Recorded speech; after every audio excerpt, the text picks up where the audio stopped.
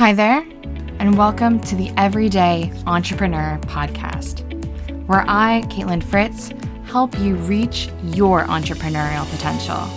Together, we can build your dream social impact business so that you can leave a legacy beyond your 9-to-5. Hello there, and welcome to this episode of Everyday Entrepreneurship. I'm so excited to have you here. The weather has finally turned in the UK, so it's a beautiful August day when I'm recording this. And welcome to any new listeners. My name is Caitlin Fritz, and I'm thrilled to be here with you today. For some of those who may not know my journey, I had a very untraditional path to entrepreneurship, becoming an edtech founder in 2018 of a cultural education platform for children. I've had the highs, the lows, the failures, and everything in between you can expect in the founder journey. And then, oh yes, let's just sprinkle COVID on top. I'm interviewing someone today who I met quite early on. We were both part of a similar accelerator tech for good fund called Bethnal Green Ventures. And I actually sat in on her interview for the accelerator. And since then, I have been absolutely impressed with all the work she's done in her business and in her life. So today, I want to introduce you to Suzanne Noble. She's the co-founder of the Startup School for Seniors. Now, she's an award-winning entrepreneur. She's been supporting people over 50 turn their idea into a business. She shows that there is no wrong age to start a business, and all you need to do is spot opportunities. I would call her a serial entrepreneur, but she calls herself a serial business builder. She's been recognized by The Guardian, Telegraph, BBC for her work with Startup School for Seniors. But guess what? She has been founding businesses since the 90s. She's absolutely incredible, vivacious, and the work she is doing is absolutely changing the startup scene, making it more inclusive and accessible to people of all ages. So have a listen on some of the things we talk about here with Suzanne.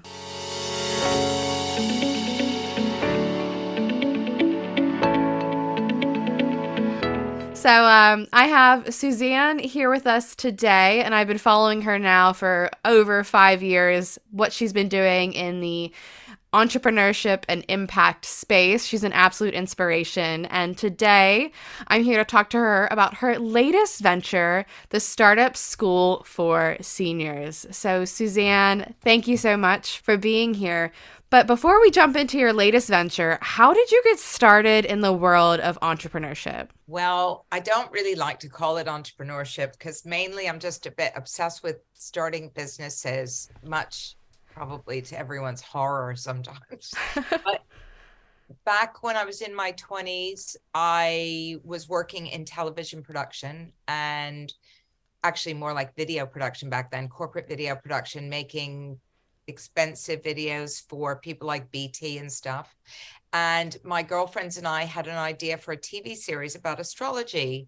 So every weekend we used to get together and we used to come up with different ideas until eventually we created a proposal, which we took to Channel 4, and we met a very handsome commissioning editor called Stephen Garrett, who was absolutely gorgeous and delightful. And he was the commissioning editor for youth. And we were three girls with blonde hair and red lipstick. Not much has changed there. And we, over the course of 2 years, developed this program, which eventually got commissioned. And I went off to left my job, produced that program. And after that, I never went back into being employed by anyone. And then I was asked to join my then husband's PR agency, and we built that up to quite a decent sized business. And then I set up a baby sling company when I couldn't find one that I liked. And I created a range of sex education videos for adults when I thought what was existing in the market was crap and I wanted to make it better. And I did a home sharing platform, a daily deals aggregator. I just, yeah. Serial entrepreneur, even though you don't like the word. Serial business builder. Yeah, business builder. Let's just call it that. Business builder. That's a good word. Yeah. So then you have this eye for spotting opportunities. What kind of gives you the gumption to actually act on them? Because I feel like everyone can kind of see things that maybe aren't right with the world, but you go out and you produce change, whether it works or it doesn't. How did that come to be? I suspect there's a few things. One is that we now live in a time where we can pretty much build stuff almost for free. We can start things off with just the tools that are out there. Google Forms, SurveyMonkey, Google, just website builders, Squarespace, Wix, WordPress, whatever you want. Back when I was really getting started with our first website, which was in 1995 for the PR agency that I was running with my then husband, he said in 1995, we need a website. Now, in 1995, I don't think there was a single PR agency that had a website. And I said, I don't understand why we would need one of those things. And he said, because people will be using the web and we will need one. And I think at the time we spent about £4,500 and it was built in HTML. And I went off and did like a Dreamweaver course so I could edit this very, basic thing. But it was not something that everybody could do. You needed money. And so you were quite limited you might have the ideas, but then you'd go off and think, can I actually execute? And if you didn't have money, you couldn't execute. So even when I did my app Frugal, it's only because I sold my house and I downsized and I had some equity and I was able to invest and I got a startup loan. But even then it was a significant amount of money to build that iOS app and to do the marketing. Whereas nowadays I just tell people your only limit really is your imagination, and you can go with no code and you can build basic stuff and you can test things out. So if you're a person like me that spots problems all the time and wants to create solutions, you just think, well, what's the easiest and fastest way I can do this? Well, I can just do this with the thing that we met on when I was doing Silver Sharers. I met up with a guy. He loved the idea. He was a website product manager. And in a weekend, we just took Wix, 2 Google Forms, his amazing design skills, which did help, I have to say. And we just went out to the market. And, by the end of the month, we'd had a full page in the Evening Standard and 500 users. And all of it was just because I was on the phone talking to these people, helping them, hand-holding them. It was all very, very, very manual.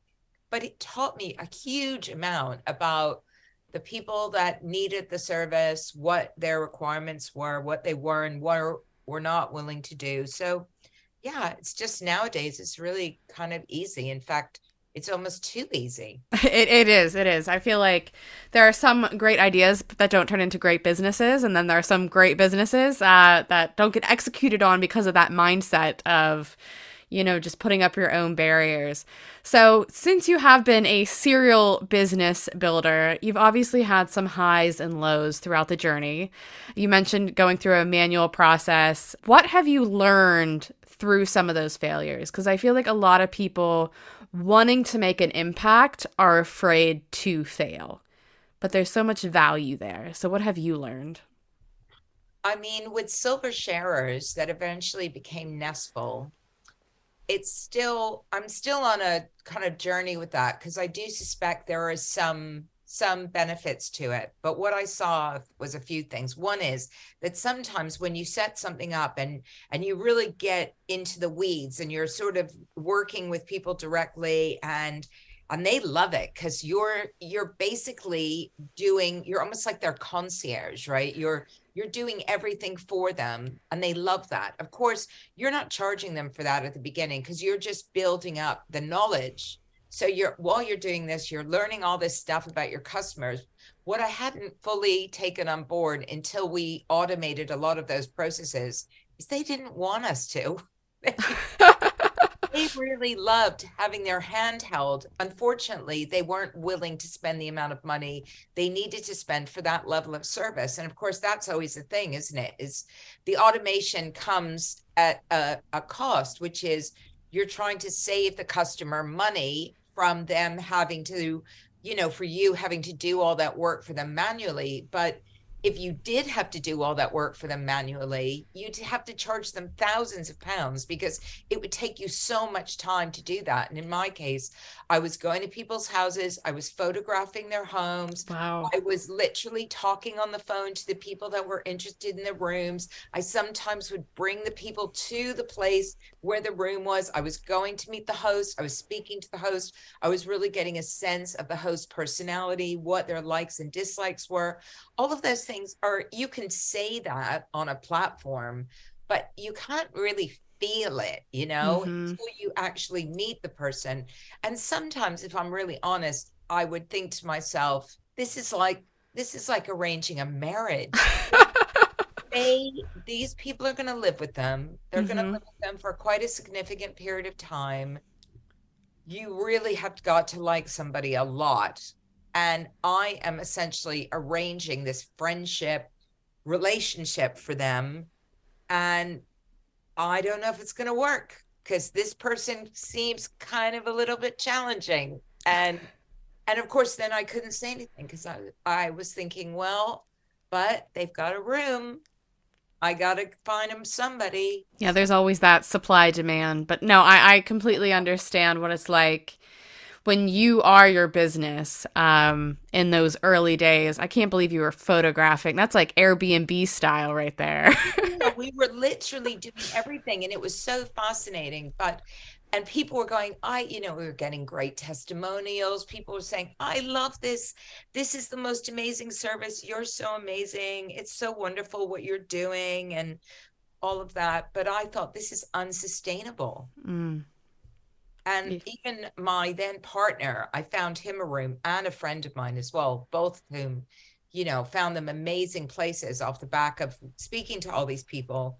And my partner at the time said, if I was going to pay for this, I'd need to pay you like £1,500 because the amount of work that you've done to find me this place. So, but nobody was going to pay that. So sometimes you have to look at, are these people, the people you think are your customers, are you giving them the service they want, or are you giving them the service you want them to have? In my case, we were delivering them what we thought they wanted, but as I discovered, what they really wanted was the old way, which was the you can do everything for me, I do nothing way. Yeah, and that's not sustainable as a business. No, it's not. So then, off the back of that, it feels like you had this spark of inspiration for Startup School for Seniors. How did this come to be? Because I think this is an amazing program. Maybe you can give a quick blurb about what you're doing and give us a little backstory. Yeah, I mean, it started actually in 2017. One of my startups called Frugal was invested in by a woman who had run a program helping new mothers start businesses mainly from home. So creating, monetizable Instagram channels and other things that they could do mainly from home. And she invested in Frugal, and she came along and she said, I wonder if this could work for people over 50, because at that time, back in 2017, we were both seeing some of our friends lose their jobs, struggle to know what to do next. So we got some funding from the Paul Hamlin Foundation. It was called the Advantages of Age Business Academy. We ran a pilot program of that in real life at Rainmaking Loft off of Old Street. We wanted a really groovy environment people could be inspired by. As it turned out, they were a bit overwhelmed by it and a bit freaked out, seeing all these young, buzzy people around, and felt kind of overshadowed by them. So we learned a bit about that. We ran the program. It was quite successful, but we learned a bunch of stuff, that some of these people definitely did not have the mindset to become self-employed. The program itself went on for too long. Some of the curriculum probably wasn't ideal. And so we ran another program called Reset Mindset and Get Ready to Earn, which was more around changing your mindset. That was funded by the big lottery. And that was really difficult. We did that in a community center. So we ran a few different kinds of iterations. And then her husband had some very significant health problems. The program wasn't really working as well as we would have liked. We had different views on it, and so it kind of just sat there. And also the main thing was, back in 2017, funders didn't really give a shit about over 50s, if I'm honest. They thought they were quite privileged. They were asset owning class. They had jobs. They were like, this is a small group of people who wants to do this. So there wasn't really much enthusiasm from the funders. I was keen to continue with it, but not in the way that it was. And I always thought it had the potential to be online with differently. And another guy had come and approached me and said, tell me about what you're doing. I'm quite curious about this age group. And we just started chewing things out. And he thought it was one thing. And I was telling him, no, it doesn't really work like that. These are the people that we're working with. And then the pandemic happened, and the funders all said, you guys who have been delivering offline, if you need some financial help to create online versions of your programs, we've got money. And there was quite a humongous amount of COVID emergency response funding that was being available to charities and social enterprises. I'd already had a developer who was starting to work on this with me, and I got that money, and I approached that guy who had come and met up with me in a coffee shop and said, look, if I get this cash, do you want to rebuild this whole thing, reimagine this whole thing and redo it in a different way? And he said, yeah, sure. And then he went off and forgot about it. and then I got an email saying, yep, you've got the money. So I rang him up and said, we've got the money. And over 3 months, we created 24 hours of pre-recorded video content, which I have to say was a bit ropey to begin with, because we didn't have a bloody clue what we were, you're learning while doing. We were but he was a lean startup guy. So his whole methodology, which I was totally on board with, was he was a massive lean canvas advocate. He'd run a massive meetup group, the biggest meetup group in the UK for lean canvas people. And he was all about the lean canvas. And so we decided we were going to structure the whole thing around the lean canvas, or the business canvas, if you want to call it that. And so we rebuilt that and then ran it again. And it was really people just loved it. And then we got more contracts with local authorities. And until last year, we got a significant size grant from the Royal College of Art Design Age Agency to rebuild and reimagine the whole thing. And based upon what we'd learned over the past few years, we made all the videos again. We made them super short. We created super easy workbooks for it. Little teeny assessments, made it really easy for people to go through, and gave them lots of added value in terms of workshops and one-to-one sessions with me and Mark and experts speaking. I did lots of interviews with people over 50 who were running businesses to understand where they were coming from. And we're now in our 12th cohort of that. Amazing. This one, we had over 300 applicants, which is more than we've had in 2 years almost go through the program. So it's like, I feel like the switch has been turned on now. When you get to that point in startup land where you think, okay, we're almost at that scaling point now.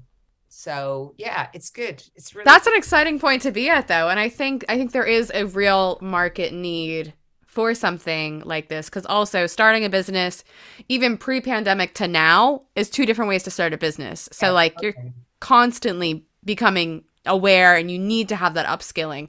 Now, I saw on your website you have also different verticals. So you have the creatives, green, consultants. Did that come through your clients or your funding partners? How did those little verticals come to be? Well, kind of a bit of both. We noticed that the range of people that were coming through, as you would expect with a group of people who are over 50, was incredibly diverse. And designer makers have different requirements for consultants and people that want to run impact businesses, social enterprises, green businesses have different requirements as well, specifically maybe around where the money's coming from. You know, they may, like us, receive their monies from local authority contracts, but then delivering to people who don't pay. So, you know, it was kind of thinking about all the different configurations of that. And we saw from our funders as well that, especially around green now, there's a real demand for people working in the green economy. And they asked us if we could create a sector specific program around that vertical. So yeah, we said sure.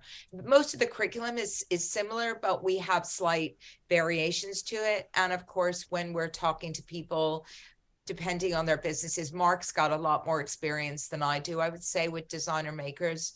Just generally, he's worked with a lot of them as a business coach. So he's particularly keen on that. And he's also a climate coach. So green is really important to him. Well, it's important to me as well. He's got probably a little bit more of expertise in that. And I've got more kind of general startup-y, being, you know, doing more of these kind of very small to getting bigger businesses.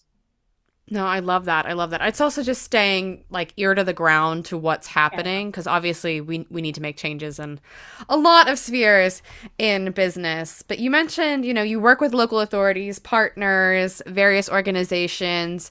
What kind of hurdles have you experienced, you know, bringing these external collaborators in, and how have you overcome them? The biggest thing when you work with the public sector is that typically, depending on which one you're working with and where they're getting their funding from, they have very specific outcomes that they want and need in order for them to claim their funding, so they can then pass it on to you, right? So typically, there's quite a substantial application form that people have to fill in that meets the requirements of our funders.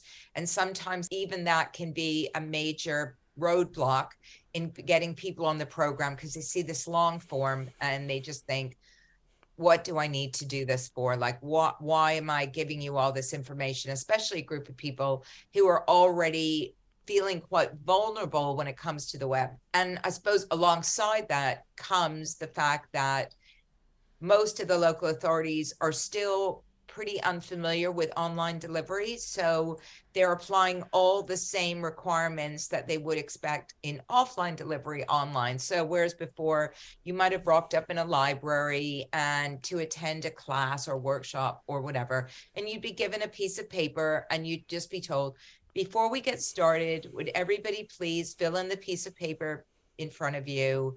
You did all bring your ID with you, didn't you, as you were asked, la, la, la. And then at the end of the course, they go, before you leave today, we're going to give you another piece of paper for you to fill in. And we're not going to let you basically out of the room, right, until you fill it in. And that's so that all that data can be compiled and delivered back to the funder in the format that they need. But of course, when you're doing it online and the course is not being paid for, and people are in this complex stage of life, as often older people are, looking after family members, looking after kids with their own health and mobility issues, whatever, getting all of that information is quite challenging. So we've had to hire somebody who literally just works with us on collecting that data and making sure that we get as much of it as our funder needs to be able to feel happy that we've delivered on our promise and the bid that we've made. So that's kind of probably the most significant thing. It took us a long time to be able to understand how to collect that data efficiently. And sometimes, especially in the early days, we didn't do so well with that. But now our platform we're getting better at it all the time. And the latest iteration, we've been able to collect pretty much all the data that we needed. Our funders like super happy. We've made their life so much easier and it's just better. I suppose the second thing that goes along with that is that when you work with the public sector, there's a lot of paperwork involved. Setting up accounts is difficult. Getting paid on time is not something that is that easy for them. There's a lot of stuff they need to do, again, to be able to draw down the money. So you really have to be thinking way far ahead to make sure that you've got your, your purchase orders and everything's going out on their timetable, because it's not like just sending an invoice to a consumer who pays it and you say, once you pay me, I'll deliver. Often you're delivering really sometimes without even having a contract fully signed, So there's a lot of trust involved, and there's a lot of understanding how the public sector works and how to work best with them so that they get the information in good time and we get what we need.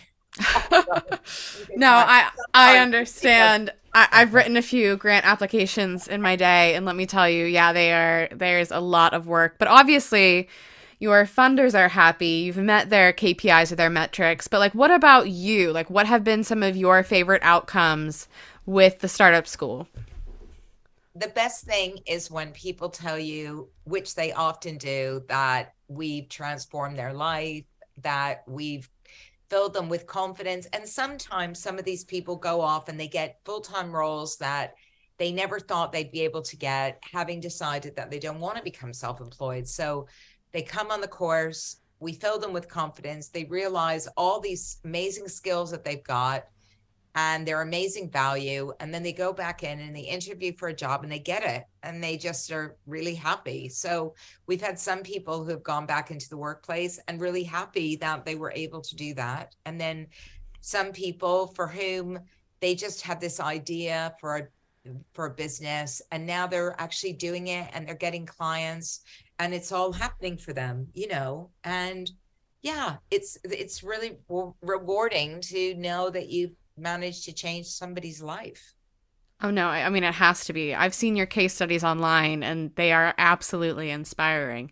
Yeah. So I guess now, what does the future of the Startup School for Senior look like? Where does this go in the next 2-5 years? At the moment, we just on the verge of launching. It's available now and some people are buying it, but we're just launching this Go at Your Own Pace program, which is our completely self-directed version of the program, which is for us a way of creating an additional revenue stream that's outside of the public sector money and allows us to reach people who perhaps don't qualify for that funding, live in the States, live in other countries, they could live anywhere. So we're just finishing up that, adding all the different currencies so people can buy it in different prices. And so I'm really super excited about that because I think it's got loads of potential, and we know the curriculum works and we know that people are really enjoying it. And if they want to buy additional one-on-ones with us, they can do that. So that's exciting. We've had lots of inquiries from other countries who want it, and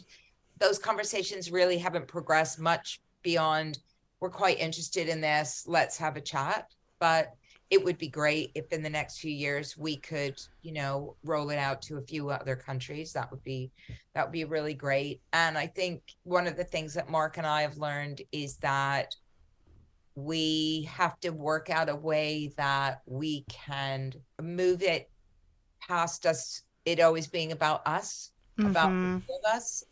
I know that some people come on the program because of me or because of Mark or because of both of us. And I love that. And I think it's great, but that's not the most scalable business. And I also have recognized through this process my own value in what we offer, in that because I have the ability to spot businesses and because I have this humongous network, I often spend time just literally telling people businesses that they could have. So they may come with no idea, and I'll just say, what do you like to do? What are you thinking about? And because they don't really know too much about the types of businesses out there. For instance, we've had quite a lot of older women from different cultures who want to start food businesses based upon their own culture. And so their immediate go-to in their head is, I might make prepared food and sell it to Sainsbury's. You're like, why don't we start with making some prepared food and seeing if you can get enough orders on a Friday night delivering locally in your area from your kitchen, and see if there's enough people who just think that the food that you're making and everything is good enough that you can make 20 trays of it and just sell 20 trays for 20 pounds and just make 400 pounds in an evening, right? Let's just see if you can do that. They're like, do people do that? And then I send them, of course, I send them loads of links. And then I tell my son, who is a massive foodie, and he sends me loads of links. And by the end of it, these people who didn't even know these were actual businesses that people operate are going, wow, I didn't even know this was like a thing, right? So yeah, because, you know, if you're not in that world, you probably wouldn't. But I spend a lot of time doing that. And I think that's not totally what I'm being for. Just need to multiply your brain. Just scale your brain and your knowledge and your network. It's quite exhausting sometimes. I can imagine.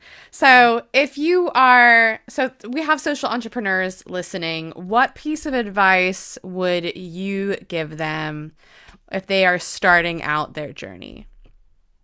I suppose the biggest thing is around understanding how to measure impact, because it's really hard for startup people to understand that.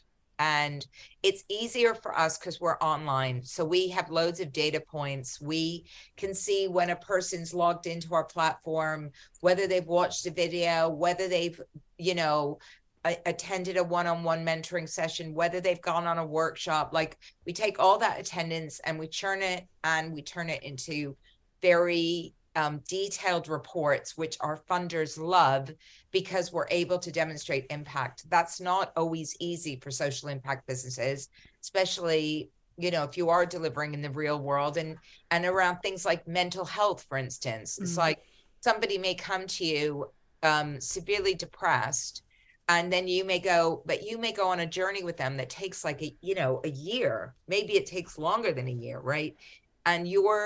And somebody's going to be paying for that person to be going on that journey, and they need to be able to see the evidence that that person is improving. So understanding how you can demonstrate through evidence that what you're doing matters and makes an impact is probably the most important thing if you're going to start a social entrepreneurship or anything around that business. And it isn't always easy because it's not the first thing that you think about. You're like, but I'm helping them and they seem to be growing in confidence. They seem to be happier. Well, that's all well and good, but how are you going to evidence that? No, that's so true. That is so true. I think oftentimes it feels like an afterthought rather than baked into the process of your business. Yeah, for sure. So is there anything else you want to add? Yeah, I mean, I think the thing that I've learned, two main things that I've learned for anybody that is thinking about starting a business is, one is just do something. Just get it out of your head. Just do something. It's always that first step that people are most scared about, but as soon as you take it, you realize it's not that scary. So just do something. And the second thing is, never underestimate the importance of speaking to other human beings. Because the other thing that people do, and I've been one of these people, is just go, it's such a good idea. Everybody's going to love it. And then you don't know who's going to love it. And you don't know where these people are that are going to love it. And so you end up, you know, even though it may not cost you anything to set up an Instagram channel, or it may not cost you much to build a website, or it may not cost you much to put your business on a LinkedIn page or whatever, it still means you have to do the work of going to find the customers. So why not do the work of figuring out where they are first before you waste all your time on something that no one wants? Absolutely. I think that is a huge piece of advice. And Suzanne, if people want to follow you, where can they find you? Where can they find Startup School for Seniors? Well, they can find Startup School for Seniors by just Googling Startup School for Seniors. That's it. .com is what we are. And we've got a LinkedIn page, and we've got a Facebook page, and we've got a Facebook group. And we're everywhere. Instagram, TikTok, everywhere, really. So yeah, they can't avoid us. I love it. I love it. Permeating everywhere. Thank you so much, Suzanne.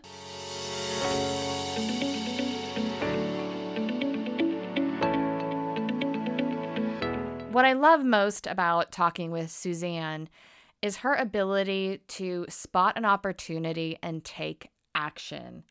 She is someone who does not hesitate to iterate a solution, whether that's, creating a website in the 90s to just hacking with Google Forms and no-code solutions to build something that costs no money. What I also really enjoyed about this interview is the fact that she is so real on her journey. She shares some of the hurdles she's faced from, building a product that you thought customers want versus what they actually need. She's talked about working with individuals who are often overlooked in the entrepreneurship space. And guess what? Those over the age of 40, I think, have been some of the best and most successful entrepreneurs to date. If you're interested in finding out more about the Startup School for Seniors, I know her next course launches this September. Thank you again, everyone, for listening in. I hope you got a laugh, some bits of inspiration from this interview today. And I'm really looking forward to sharing with you what we have coming up this month. We have reframing your mindset, as well as some of the best tools to build a business with no money. Thank you for joining me for this episode of Everyday Entrepreneurship. To stay tuned and most up to date, subscribe wherever you listen to podcasts. You can follow me, Caitlin Fritz, on Instagram. And if you have any questions about building your business with impact, drop me an email with the link in the show notes. This podcast is produced by the great people at the Podcast Boutique. I look forward to catching up with you next week. See you then.